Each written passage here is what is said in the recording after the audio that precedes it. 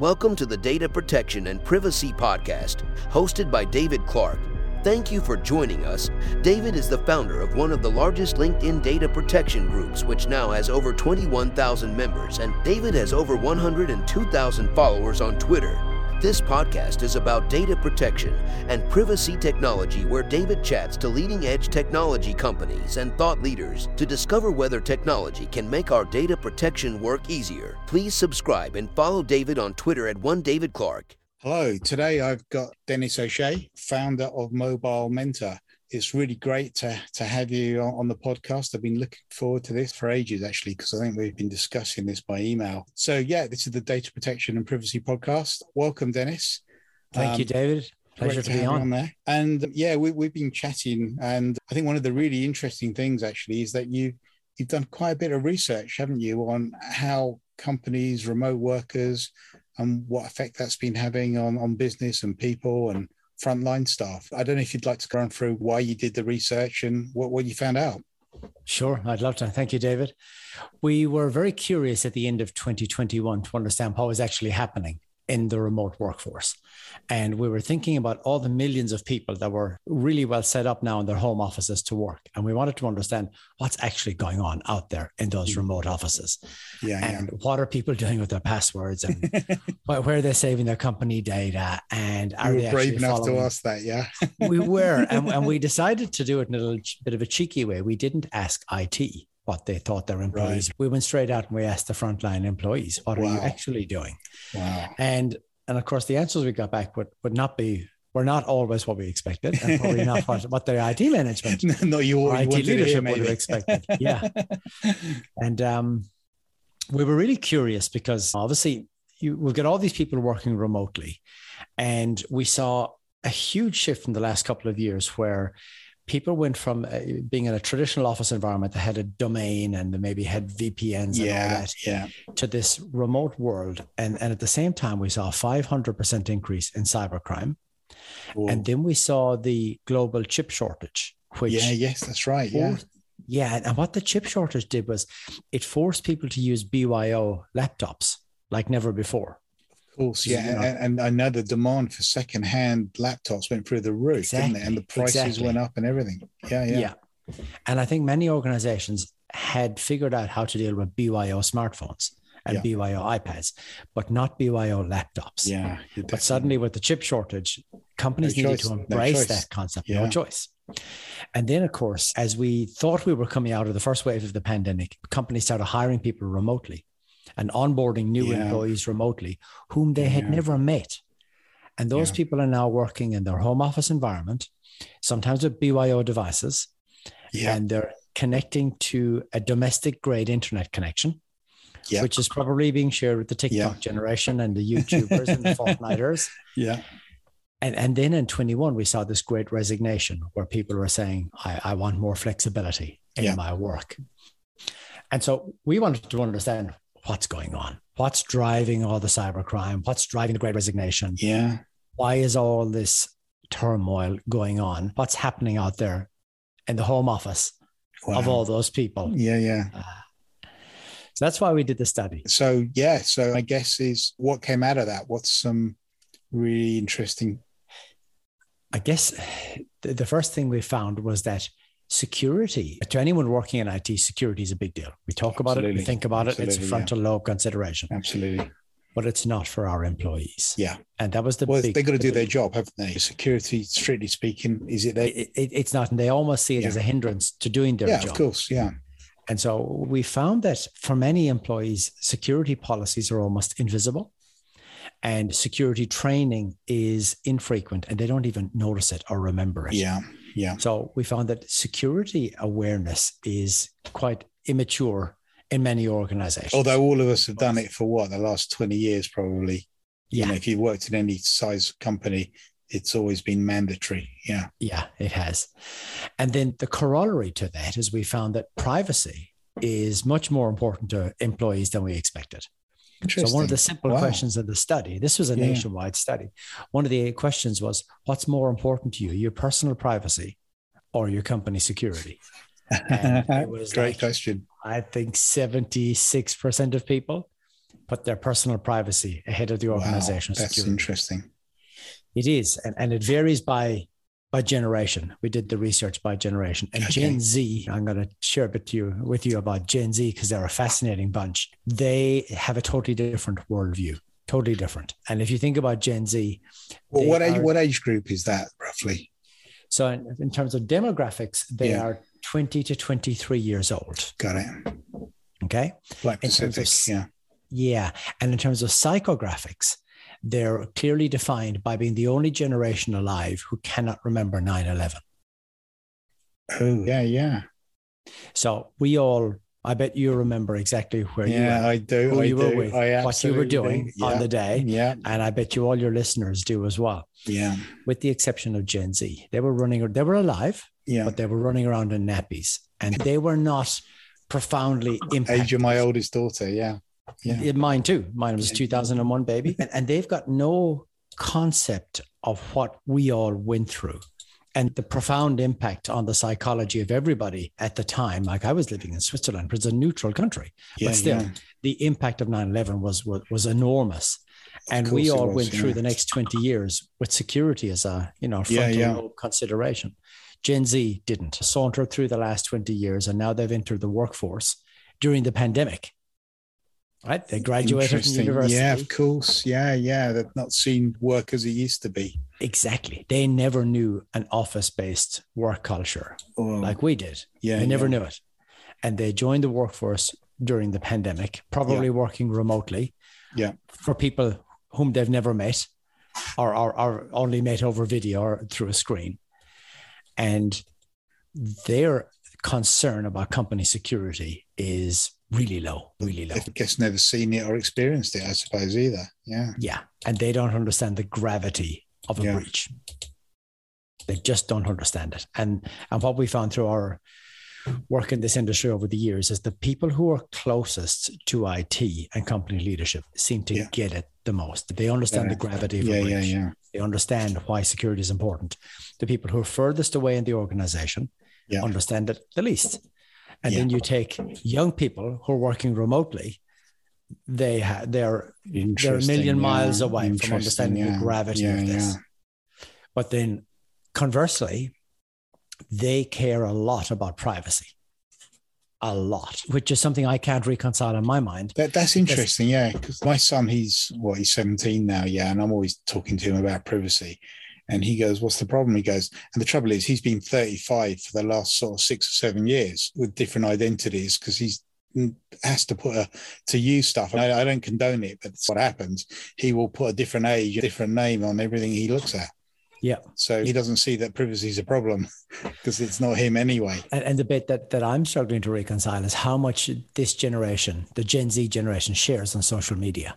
Like much of their lives. Massive, isn't it? Massive amount of information. Massive, yeah. So they're setting themselves up for social engineering attacks in a way by sharing so much information about friends and their pets and where they go, what they do. Yeah, exactly. Yeah, who they know. But yet when we survey them, they tell us that privacy is hugely important.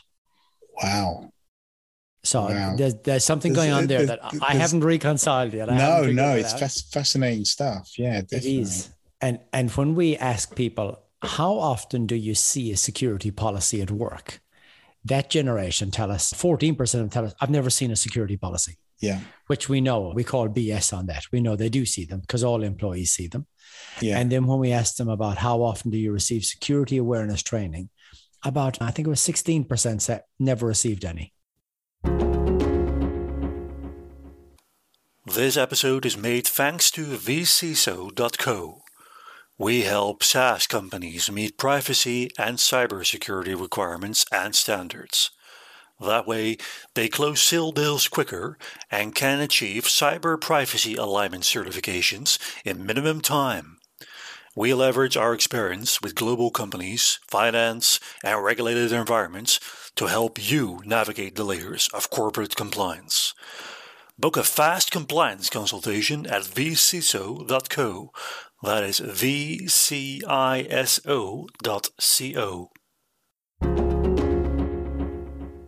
I helped a large company roll out a huge amount of data protection, 4,000 people or whatever it was, yeah.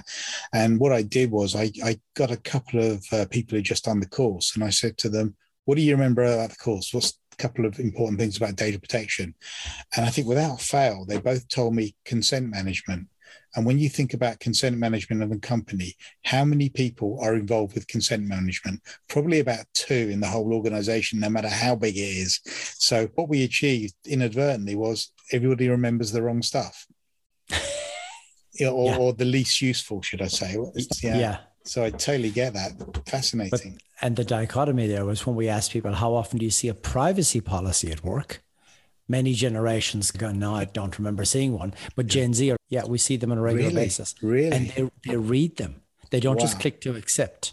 They actually look through them. That's fascinating. So here we have this generation that is almost blind. Like we've got an image of a bag over a kid's head where they're almost blind to security, but they're hyper aware of privacy. Fascinating stuff. Yeah.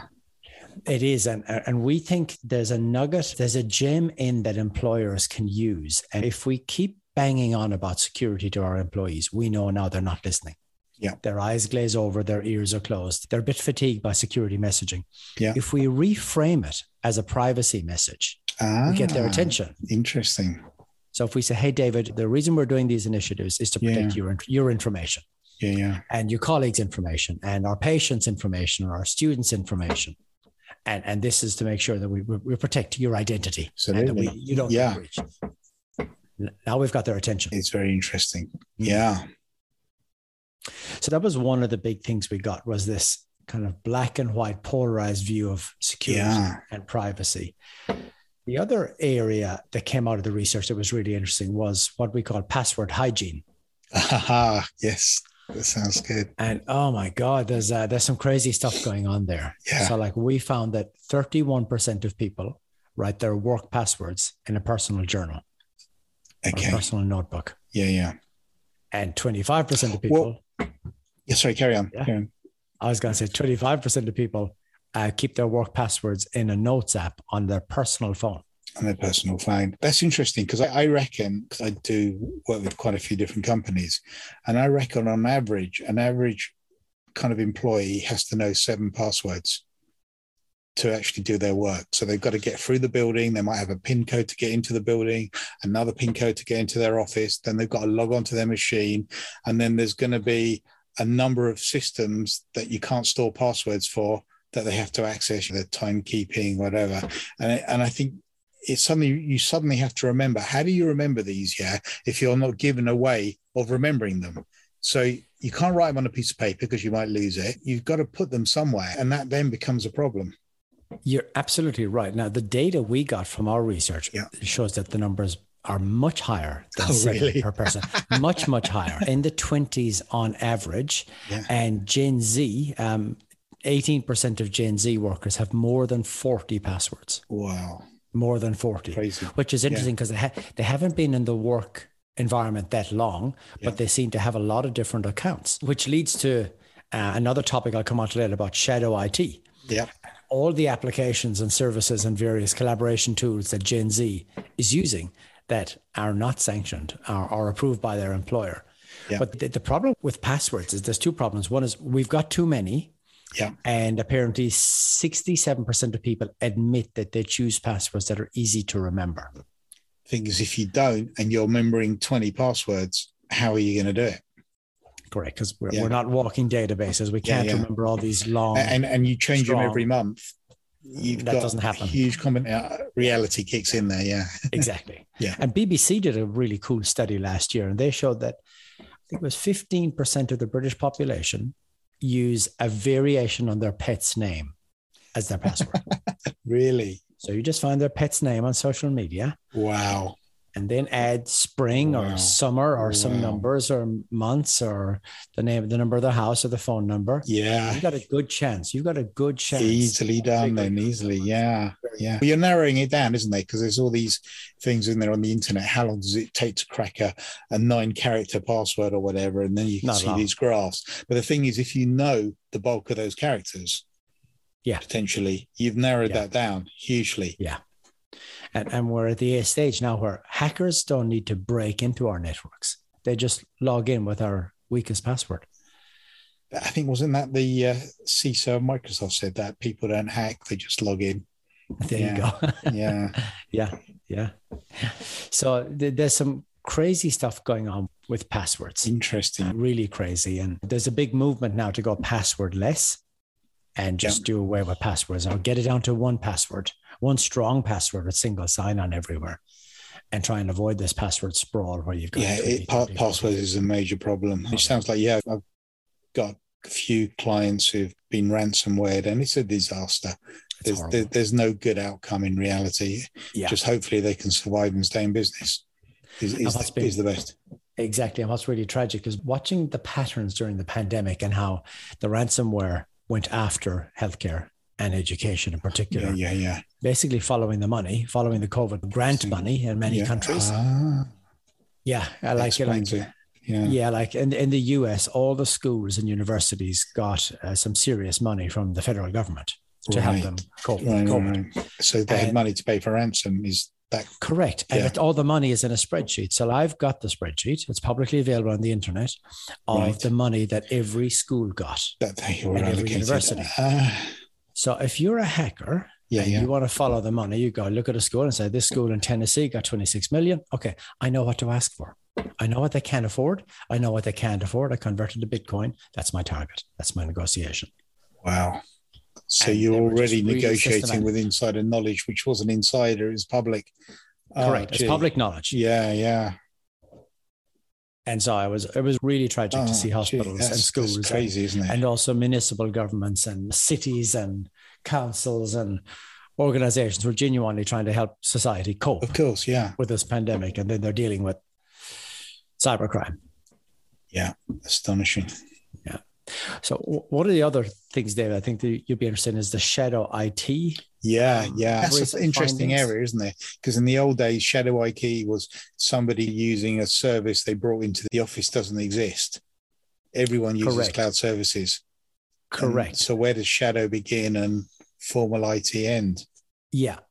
And the pandemic really tested many organizations. And what we found when we surveyed frontline workers was that 46% said they find their company security policies too restrictive.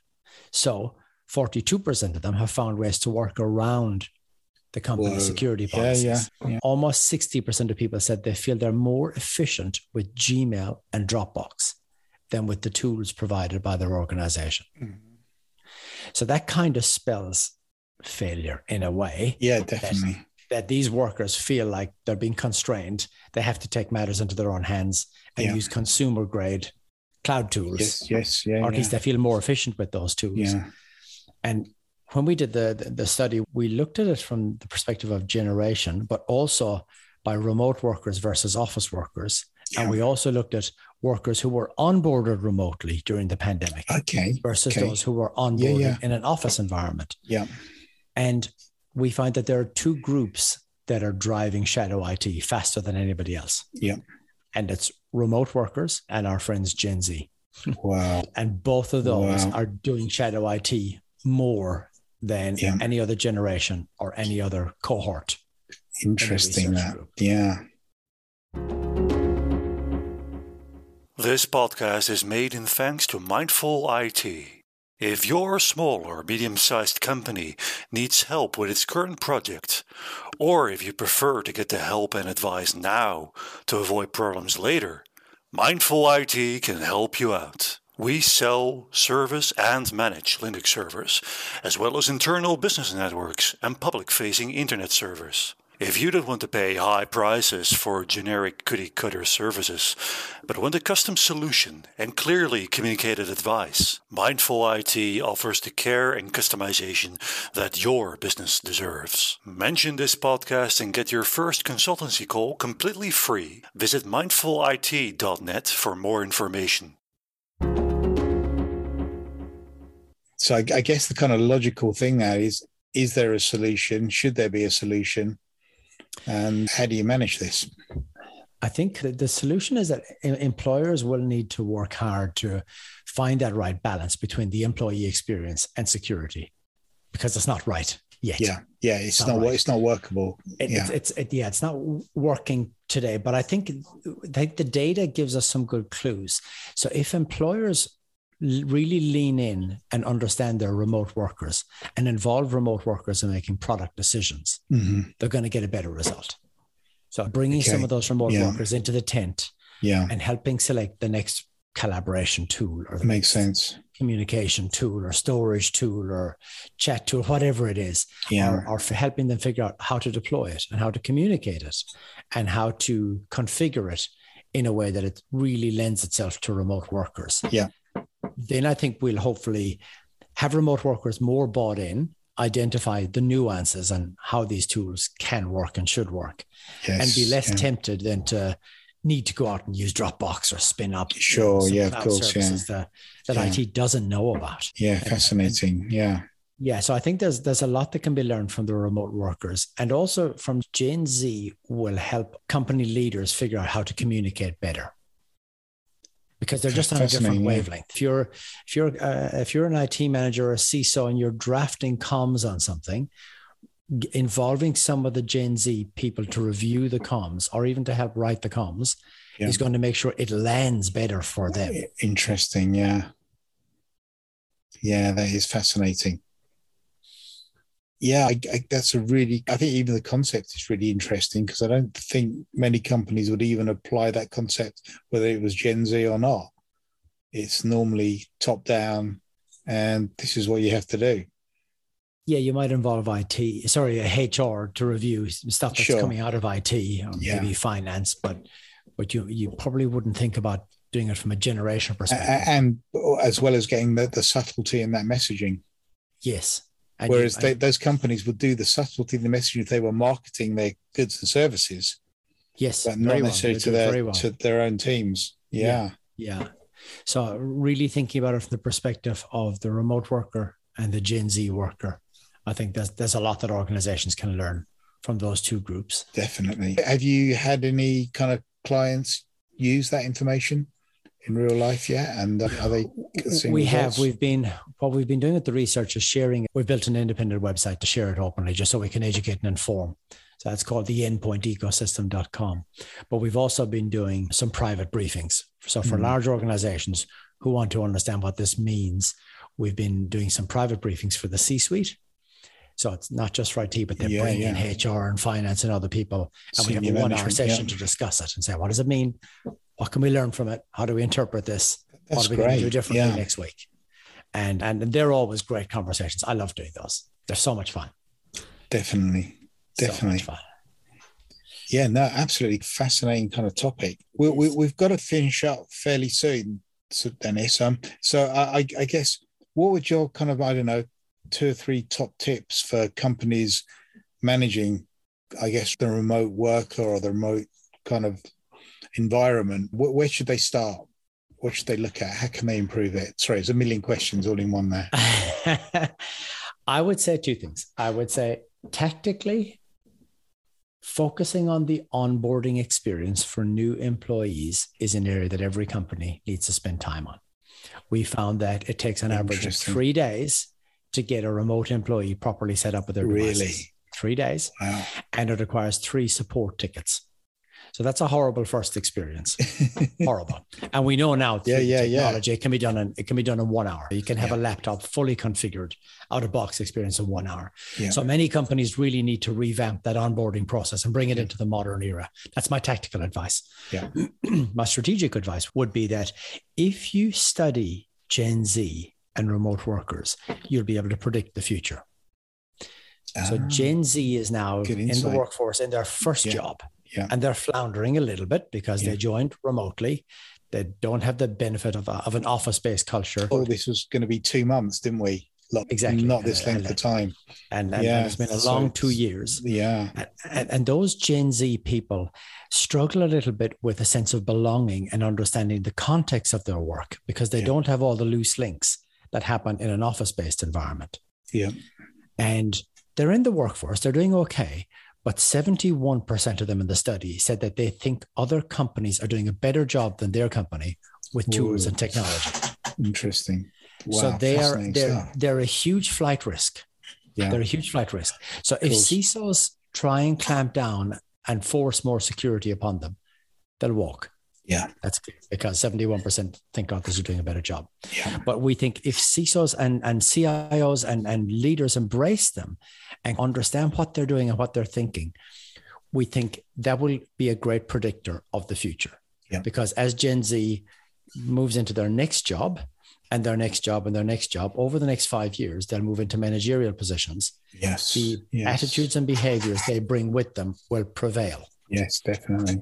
And then, of course, we're going to see a whole new generation of Gen Z join the workforce in May this year and next year. And eventually they will become the dominant force in the workforce. Yeah. So the more we seek to understand them, the more we can observe them, the better we can predict the future and design a better future that will empower them and hopefully get that balance right between security for the organization and the experience for the employee. Yeah. And retention of staff. Yeah. Absolutely. Phenomenal. Absolutely. Phenomenal. Empowering them and retaining them and setting them up to do great things in the organization. So we think we're sitting on a little gold mine in having this data to understand how Gen Z thinks and how they act. And we're going to repeat this study every year for the next 4 years and just keep sharing it freely. So we have that longitudinal study over 5 years to see how their minds are shifting, how their attitudes to security and privacy are shifting. How many passwords do they have in 5 years' time compared to now? Where are they saving them? Hopefully none, but there you go. Exactly. Hopefully it's all passwordless and zero trust by then. But right now it's not. It's still a very clunky experience for them. All their accounts and passwords. And it is. It's not easy for anyone. Yeah. So great. We can predict the future, which is really I think that is amazing kind of insight on that. Yeah. We've got to finish up, Dennis, but really appreciate this. And this is amazing information. And I don't think that many people are aware of this information and that it exists. So if anyone needs to get in touch with you, how should they do it? What's the best way to get in touch with you? Probably best way to reach me is on LinkedIn, Denis O'Shea, Denis with one N. I'm on LinkedIn. I'm reasonably active. My company is called Mobile Mentor. That's mobile-mentor.com. We specialize in helping companies get their IT environment right so it balances security and employee experience. And if you want to see the study research data, that's all on the endpointecosystem.com website. And you can just download the reports there for free.